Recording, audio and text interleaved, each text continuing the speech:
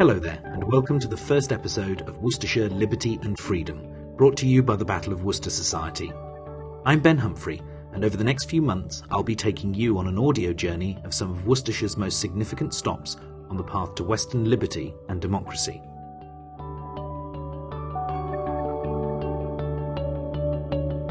This month we'll start the series with one of Worcestershire's hidden gems, Fort Royal Park.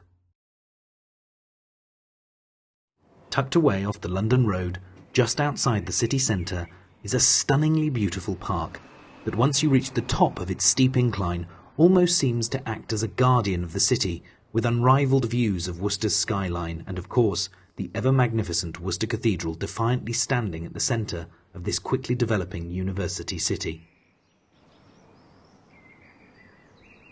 The Fort Royal Park of today is a fine example of a green municipal space with picnic areas, play equipment, attractive flower beds, and a welcoming serenity in the middle of historic Worcester City. Today's picturesque park appears in stark contrast with how the same location would have looked just over 360 years ago. Rather unsurprisingly, the park takes its name from the structure that once stood atop of the man-made hill where its guardianship of the city wasn't merely metaphorical. On the 3rd of September 1651, the fort was to play a pivotal role in the final battle of the English Civil Wars, the Battle of Worcester. The royalist forces of Charles Stuart, numbering approximately 15,000 men, had set up camp in Worcester City on the 23rd of August 1651. The population of the city at that time was little over 5,000, and the influx of triple that number to the area must have been an incredible sight to behold. The city's location, its walls and natural fortifications from the Malvern Hills and the rivers Severn and Teme, made it a sound place for what would be Charles's last stand against Oliver Cromwell's new model army. Charles's army knew of the strategic necessity of Fort Royal, and on the morning of the 3rd of September 1651, it was very much a royalist stronghold. Oliver Cromwell knew that whoever held this fort also held the balance of power, and as soon as the parliamentarian forces seized control of this military linchpin, the tide decisively turned against Charles and his army.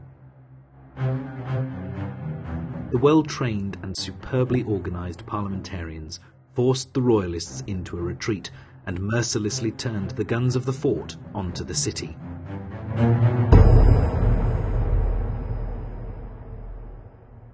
£86,000 worth of damage was done to city buildings that day, as well as a breach of the city's walls and, of course, the Sidbury Gate. The Battle of Worcester was brutal, bloody, and the end of a long and exhausting civil war that had left England in economic, political, and social devastation. But despite this devastation, the country's new status as a de facto republic became a beacon of hope against tyranny, as the divine right of kings was suddenly not so absolute. Fort Royal oversaw the turning point in England's political and social landscape, and when one stands on top of this remarkable park and gazes across the city, it is hard not to feel connected to that moment on the 3rd of September 1651.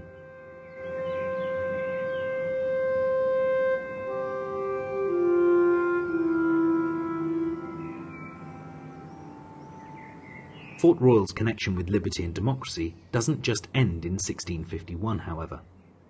In 1786, two remarkable men visited Worcester, almost in pilgrimage, where they believed that the seeds of a new concept of governance had been sown.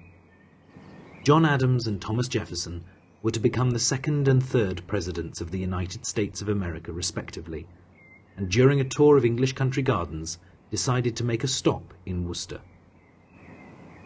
This visit, by two of the founding forefathers of one of the most influential powers in the world, has until recently gone unnoticed and unmarked by the people of Worcester. The visit itself was said to be rather uneventful, but Adams and Jefferson were bemused by the general apathy and disinterest the local people seemed to have regarding its place on the international stage. Soon after Oliver Cromwell's death in 1658, the political structure and stability that the country had enjoyed began to fall apart, and the restoration of the monarchy and the return of Charles Stuart to the throne was negotiated.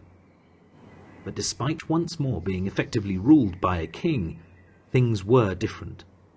England had dared to challenge the power of the monarch, and an idea prevailed that governance could not simply be appointed by God, but that people could and should have a say in their own destiny.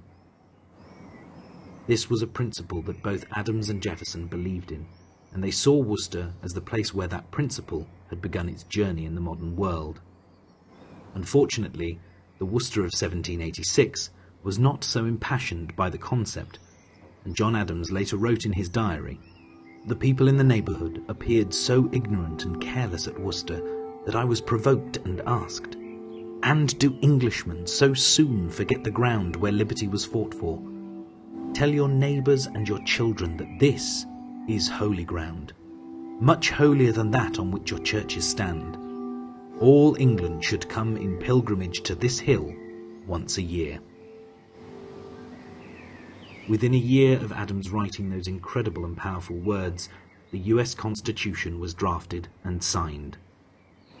The Fort Royal Park of today still impresses first-time visitors to the city, and over the past couple of years, the city and county councils, along with the Battle of Worcester Society and Friends of Fort Royal Park, have worked tirelessly to make the area attractive, welcoming, and of course informative to residents as well as tourists. There are attractive interpretation boards where more of the site's history is explained with eye-catching illustrations. The children's play area, which is set across 3 levels, has a Civil War theme, with a miniature fort constantly occupied by modern mini-soldiers.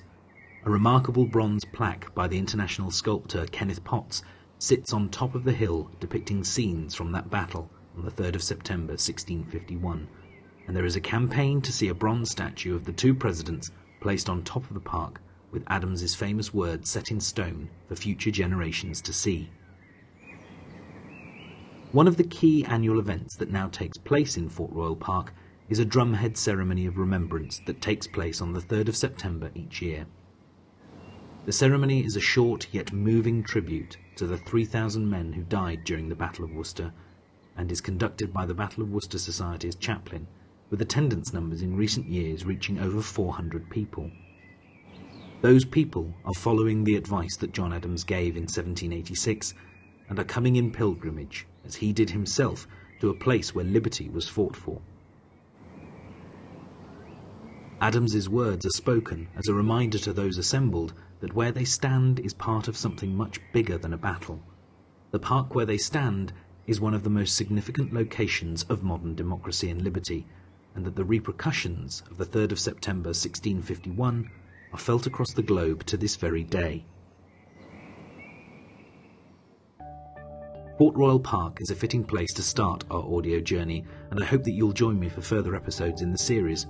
We will be bringing you interviews from home and overseas, and taking you to places that you can of course enjoy from the comfort of your own home, although a visit to these sites is always recommended. Join me next month when we'll be looking at King John's final resting place and the significance of one of the country's most magnificent cathedrals. Thank you for listening.